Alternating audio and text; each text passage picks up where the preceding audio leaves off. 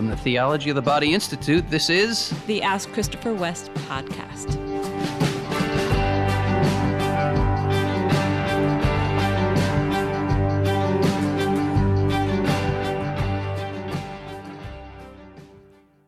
Hi, everyone. Welcome to another episode of our podcast. We're happy to be with you today.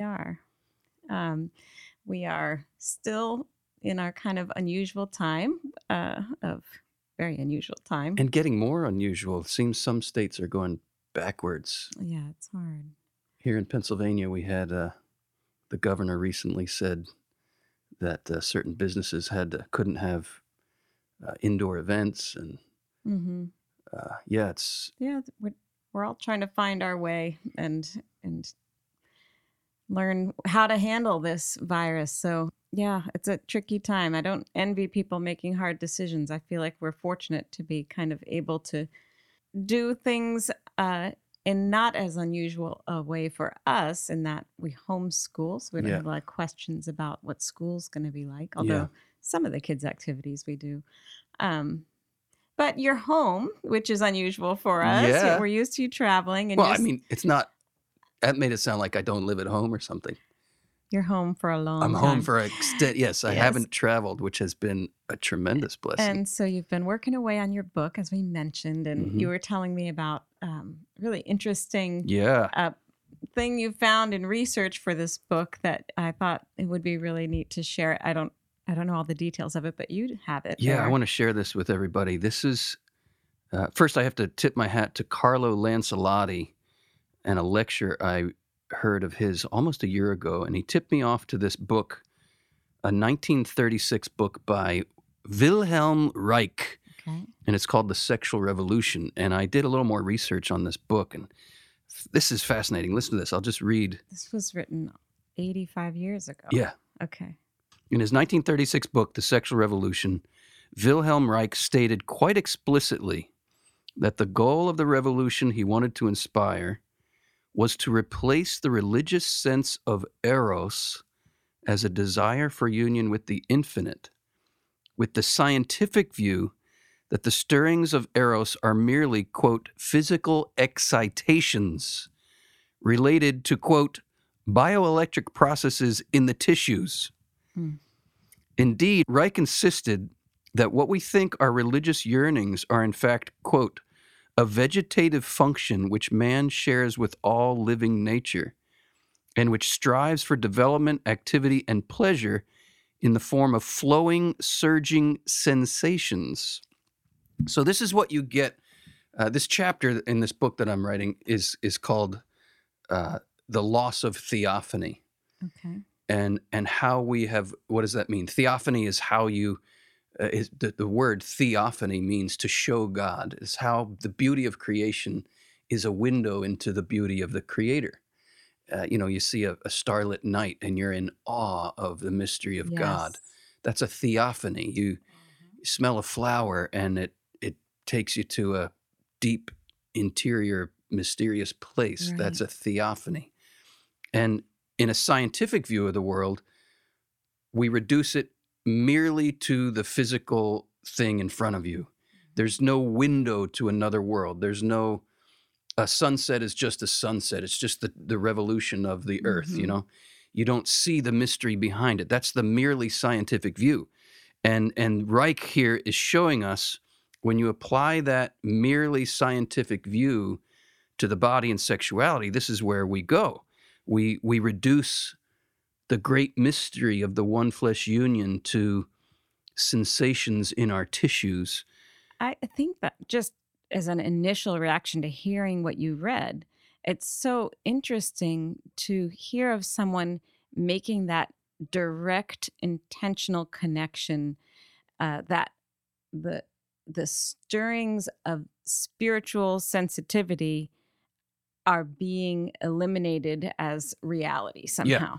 Yeah, it gets erased from the whole picture. Yeah, and that's intentional. That's a goal. Yeah, that's a value that he ascribes value to that accomplishment of that. Right.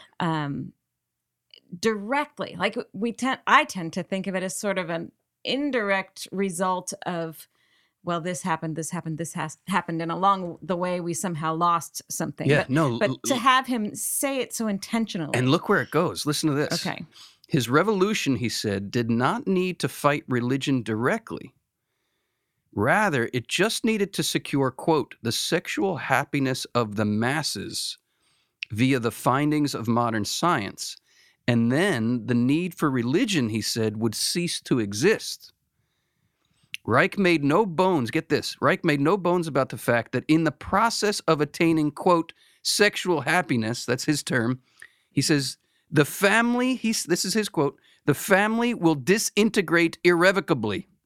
Mm. But fear not, for any problem arising from this collapse, he says, will be constantly discussed publicly and overcome. This was his assurance. Yes. Don't worry, if the family collapses, whatever problems that stem from that, Right. we'll fix it.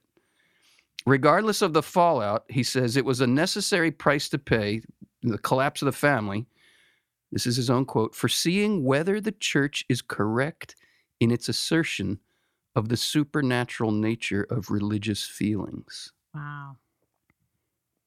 Wow. Here we are almost 100 years later, Yeah.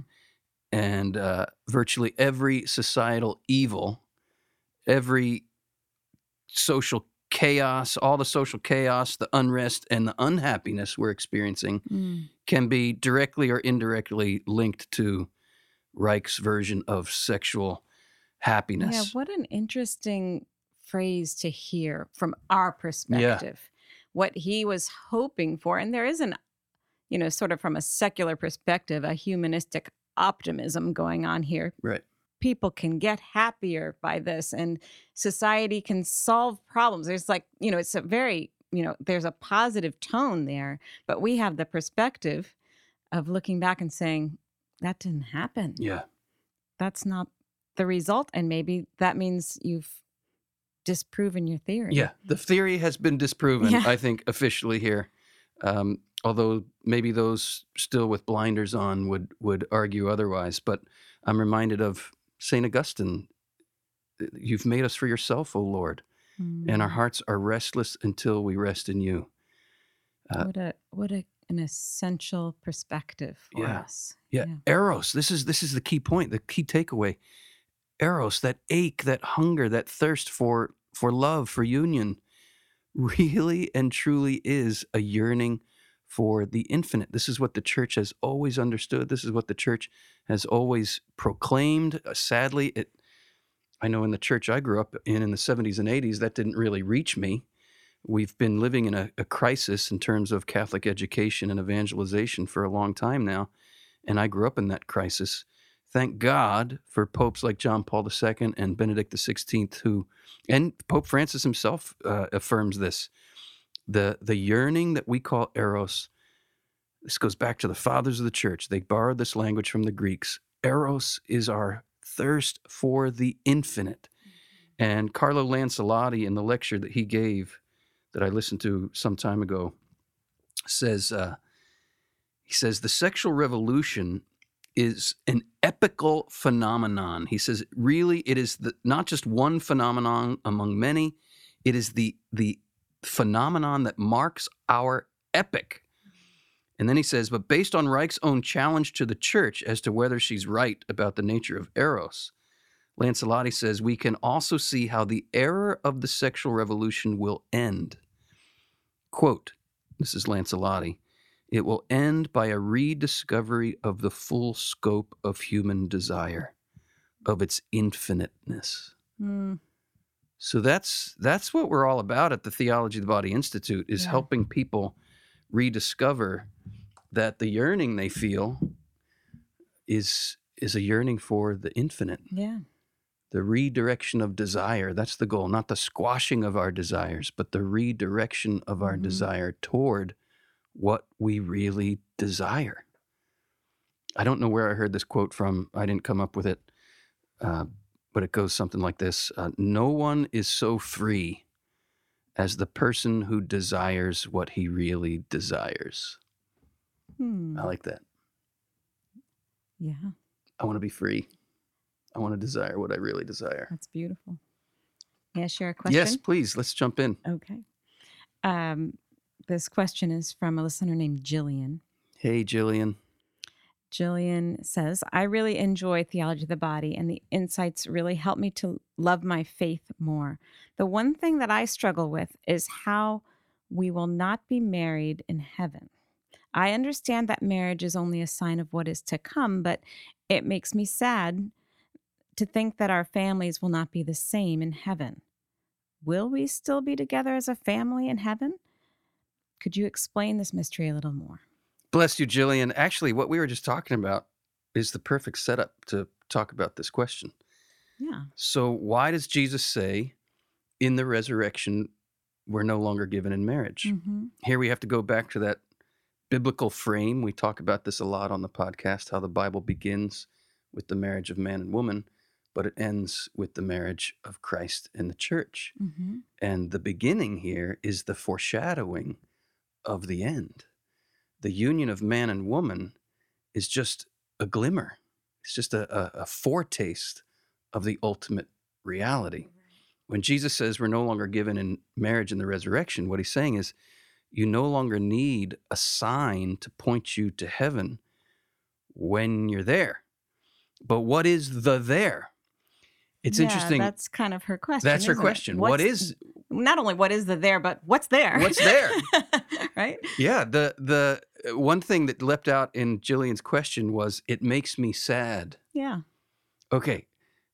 Right there is the indication that Jillian, no fault of her own, as I was saying, we've grown up in an era of where there's a crisis in Catholic education. We don't really know our faith. But anyone who is sad about heaven is not thinking really about heaven. It is impossible. If we really know what heaven is, there is no sadness. Mm-hmm. Sadness is gone. Every tear, except tears of joy, will be wiped from our eye. Every sorrow will be turned to joy. So if we have a conception of heaven that allows sadness or sorrow or loss, then we don't really have a correct perception of heaven. We shouldn't think of marriage and the family being erased or deleted.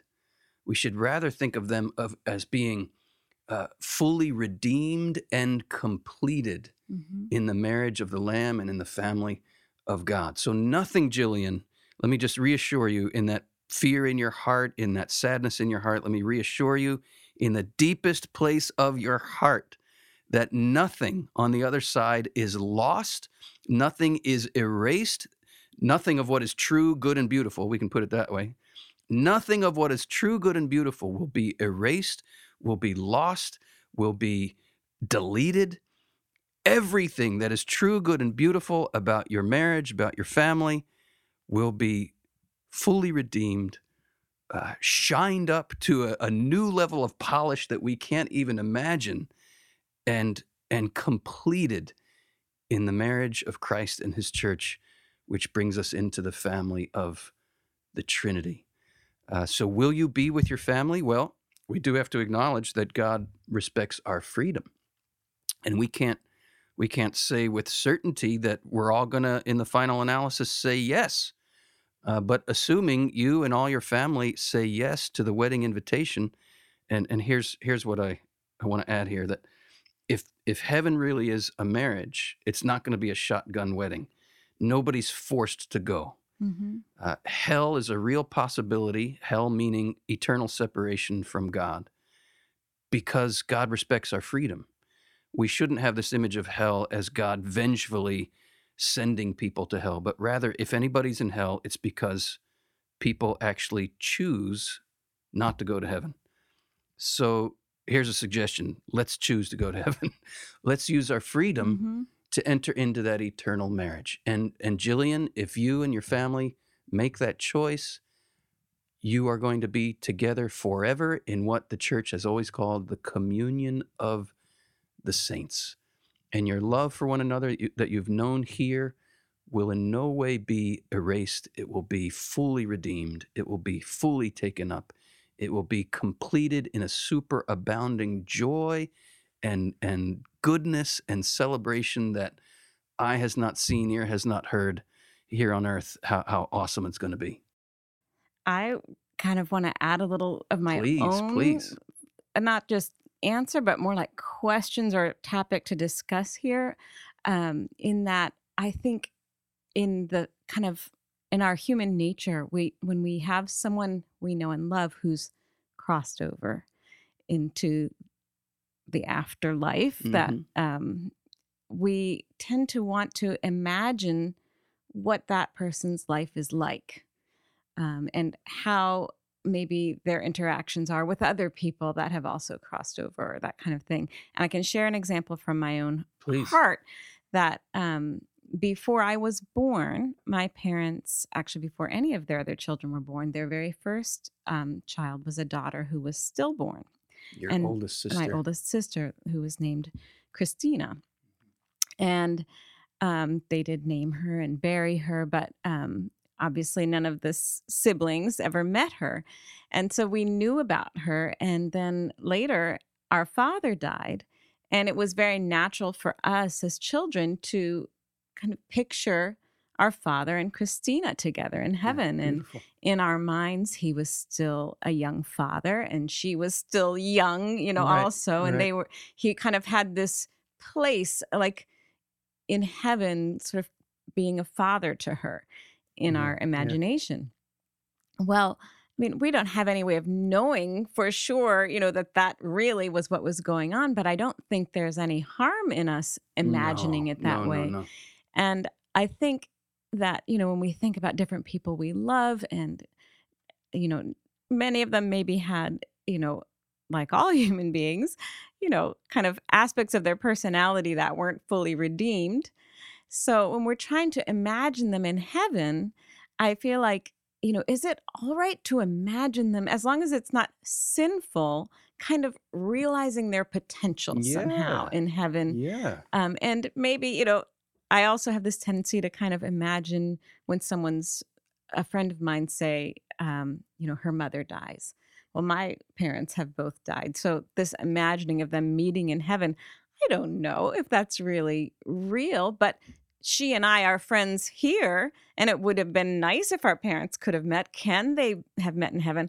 I don't know if this sounds silly, but Not it's I kind don't of much more practical it of a question it than. not silly in the least. This is what we call the communion of saints. Hmm. And, before I launch here on any theological ideas, I just wanna just have reverence before the mystery of what eternal life is. Uh, we really for whatever we might be able to conjecture, whatever we might be able to gather from what Scripture teaches, in the final analysis, we always have to have that line of St. Paul in mind. Eye has not seen, ear has not heard. We don't know fully. We only know dimly here on earth. But we can say this for certain, that everything that is true, good, and beautiful about human relationships here on planet Earth will not be erased. Everything true, good, and beautiful about human relationships will be taken up and fulfilled super abundantly. And I love this image, which is so human and so right to have this image of your dad caring for your sister Christina, whom you never met. She was stillborn, as you said.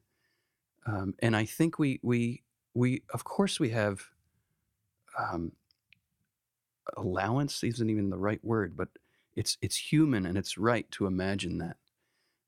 And I think of, sometimes Jesus appears to people as an infant.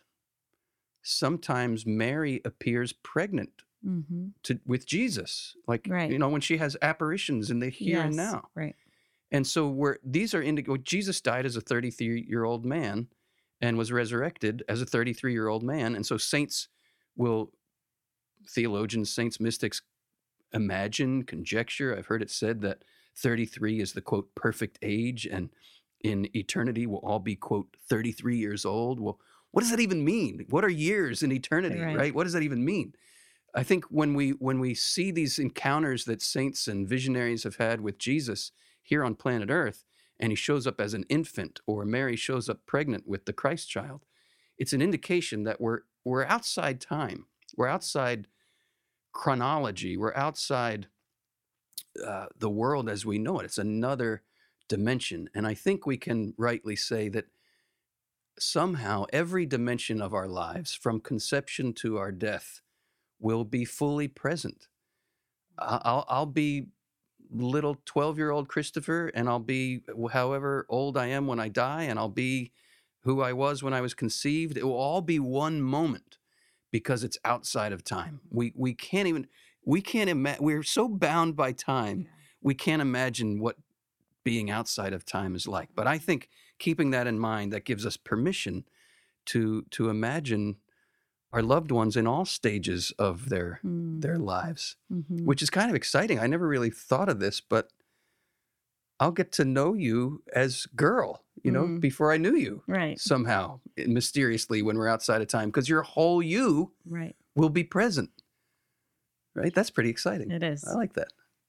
Jillian, I hope you're at peace. I hope that helped you and other listeners out there. The main thing to keep in mind, I'm just going to underscore it one more time. Nothing that is true, good, and beautiful is erased. And there is no place in our vision of heaven for sadness or loss. Only superabounding fulfillment. That's where we're headed. Our next question is from a listener named Rebecca. Hey, Rebecca. She says, can you talk about how God's command to Adam and Eve to be fruitful and multiply relates to us today? And then she adds some things that have caused her to want to understand this more. And I want to explain that so we get her specific questions. She says, the command came before they had sinned.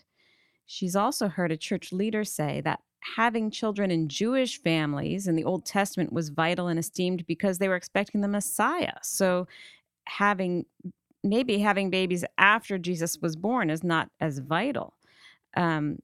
She says, how do children hold a special place in God's plan today? So many people are convinced that having fewer children is an essential part of the solution to climate change. So those are some of the issues she's struggling with. Yeah, gosh, we could go in lots of directions with this. I'm trying to discern on the spot here what direction to go in our limited amount of time. So I'll just say much more could be said and should be said than we'll have time to discuss right now. Okay. But let me lay out some basic principles. The be fruitful and multiply is directly related to God looking at all he had made and saying, behold, it is very good. Okay.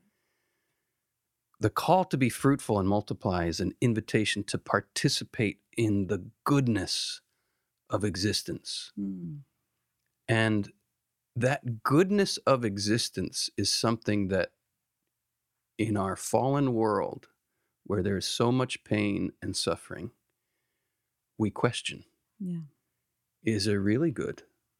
Is it really good to be alive? Is it really good to bring a new life into this world when we know we're bringing this new life into a world of suffering and pain and sorrow?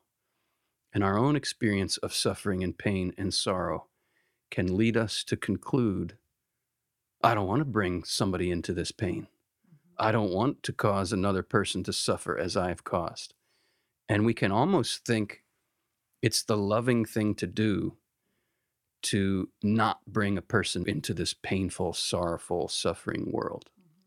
I would agree if pain and sorrow and suffering had no redemptive value, power, or meaning.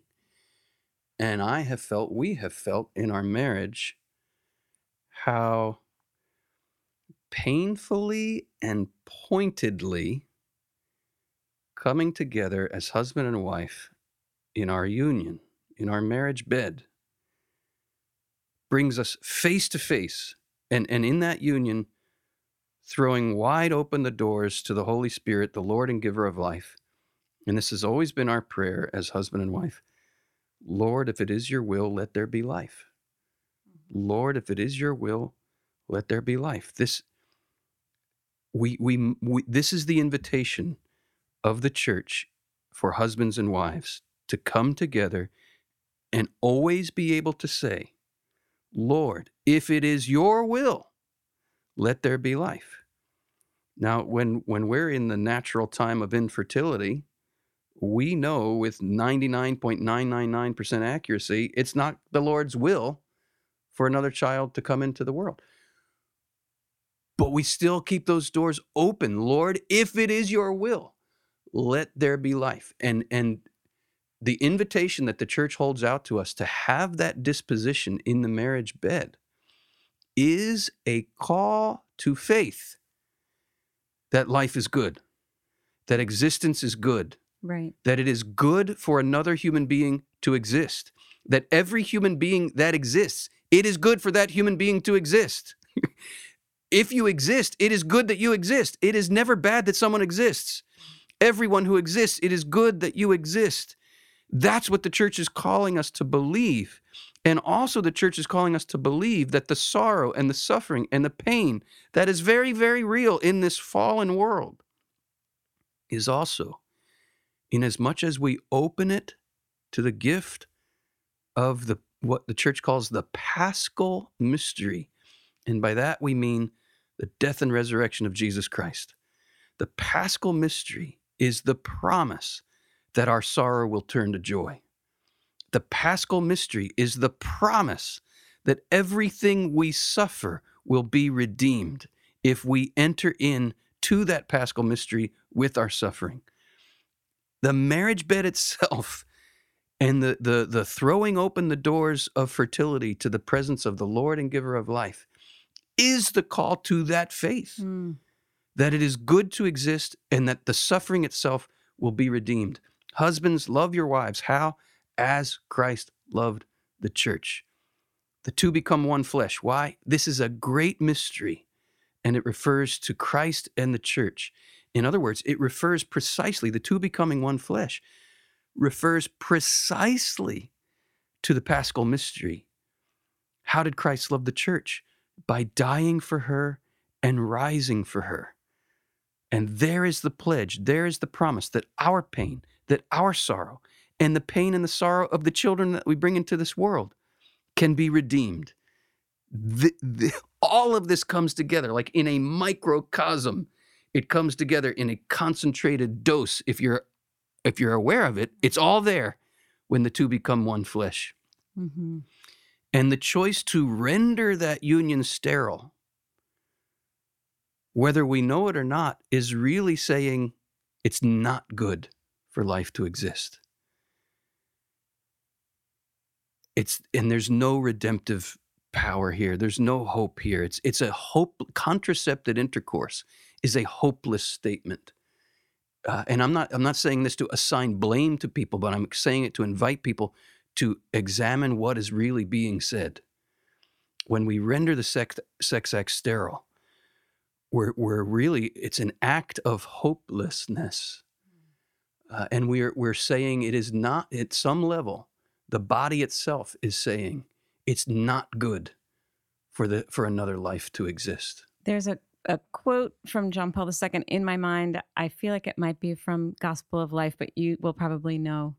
Just a very simple sentence. It is better to exist than not to exist. Am I remembering Yeah, that you from are. him? And I don't remember myself exactly where it's from, but it's an absolute truth of our faith. It's something just to sit with. Yeah. Really to ponder.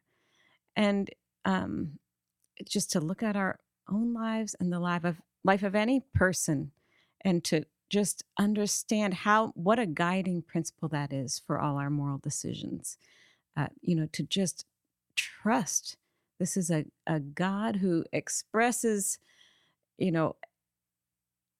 his triune nature through this, abundance of new life and sharing and communion that's possible through our existence in his image. And that's all good. It's love good. how you connected that. His words, it is good and very good. And then this be fruitful and multiply. It's like, live in my image here. Yeah. Live in my image. John Paul II says that their experience of nakedness without shame was a participation in the original good of God's vision. God looked at what he made and said, behold, it is very good. And when shame comes into the picture, it's an indication of the loss of that vision. It's not an indication of the loss of the good. The good is still there, Yeah. but the entrance of shame is an indication that we've lost sight of the goodness of our existence. And that is what I believe Rebecca is wrestling with here, as we all wrestle with, because we're all fallen. That's a real wrestling match. Is it good to exist? And Wendy, when you said that, it's better to exist than not to exist, I had this image of this potent shockwave of truth going out through this podcast and reaching hearts. Like, I'm convinced there's people listening to this podcast right now who needed to hear that. And when you said just sit with that, I know there are people out there who need to sit with that. I need to sit with that. Because there are times when the suffering is so painful. Being a human being is not an easy thing. It's not for the faint of heart. And we're either going to numb ourselves to the pain and then feel, not even be open to the joy because we're so numb to the pain. We're also, when we numb ourselves to the pain, we numb ourselves to the joy as well. Or we can even get to the point of throwing in the towel altogether and saying, I would rather not exist. That's where pain can lead us. And I just want those words that you said, I want you to say them again, because the way you said them with your Wendy voice, which, as our listeners have said, is like a hug. Which is so true. Your voice is like a hug. Would you say those words again, Wendy? And I want everybody out there, all you podcast listeners, listen to these words and sit with them. Let them reach those painful places in your heart where you may be questioning whether it's good to exist. So say that again for us in your Wendy voice. It is better to exist than not to exist. Amen. Amen. Was there more to her question? I remember there were some layers to it, and I'm not sure we got to all of it. Something about the seeking the Messiah versus... Yeah, the Jewish tradition here. Yeah. Of course, there was the promise to Abraham about fertility, and you'll have descendants more numerous than the stars. And this is why marriage was such a privileged state in Jewish culture, because of that promise to Abraham. And yes, they were waiting the Messiah. Does that mean we shouldn't be fruitful and multiply now? Well, I think you could argue we should, because the Messiah has come and the promises are made and the promises are real. What promises? That all your sorrow will turn into joy. Those promises. Because those promises are real and we have the guarantee of the Messiah himself, this allows us to be fruitful and multiply with even greater joy. Greater joy, I like that. But all that, I think we also have to acknowledge this, and you and I know this well as married people. Every married couple knows this. This is not saying that you should just, willy-nilly bring children into the world. It should be done thoughtfully, the church says, with prudence and with responsibility. And and this is what I meant when I said every couple knows this. There are certainly circumstances in married life, every couple knows this, where it would not be advisable, it would not be prudent, it would not be the responsible thing to do, given certain circumstances, to bring another life into the world. But that never justifies rendering the sexual act sterile. This is reminding me of a kind of a telling conversation I overheard you have once years ago with an unmarried man who have had a conversion to valuing chastity and kind of looking forward to someday being married, but not understanding why does the church allow natural family planning as an option. And I remember him saying something like, okay, I'm not having sex now, but once I'm married, we'll just have kids. Why would you not just have kids? And I was just like a fly on the wall hearing this conversation. But I was touched by your answer. You said, well, you'd use NFP because you love your wife. And what I think you meant was that there's a need for spacing and acknowledgement of some of the physical, emotional toll of mothering and the babies. limitations of our humanity. Right. But I loved that, just hearing that exchange. You would, because you love your wife. So I I don't know. I mean, it's all mixed in there. We don't want to come across sounding like we think the church says it because it's good to exist. Therefore, we are never right to avoid pregnancy. It's not. It's not that. It's more either. nuanced than that. It is. Yeah. But even let's take the worst case scenario where, say, you have a couple who has every just reason not to be bringing another child into the world. They're in abject poverty or disease. Maybe the wife has cancer or something, and a child is conceived in those circumstances. Guess what? It's still good that person exists. Everything God does is good. And God does that. That child exists because of God. God wanted that child to exist. Nobody exists whom God did not want to exist. How do we know God wants you to exist? Because you exist. Behold, it is very good that you exist.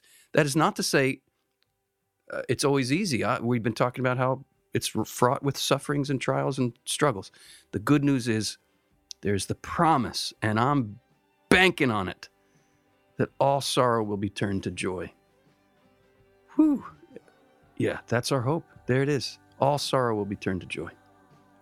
Well, everybody, that's all we have time for on this episode. We're very grateful, as always, for the questions you've submitted. Keep them coming. I want to remind you as well, if you have not treated yourself to the online virtual conference and all the wonderful talks that you can have access to, you can get the premium pass for our virtual conference. It's still available, and you will not regret, I promise you, you will not regret diving more deeply into over 80 presentations from lay people, men and women, from clergy, theologians, experts, just moms and dads and single people who are just sharing their love and their experience with theology of the body. It's been so enriching for us watching those talks, and we know it will be enriching for you. We'll have a link in the show notes, and we look forward to being with you on our next episode. Until then, remember, as always, you are an indispensable gift of life and love. Become what you are.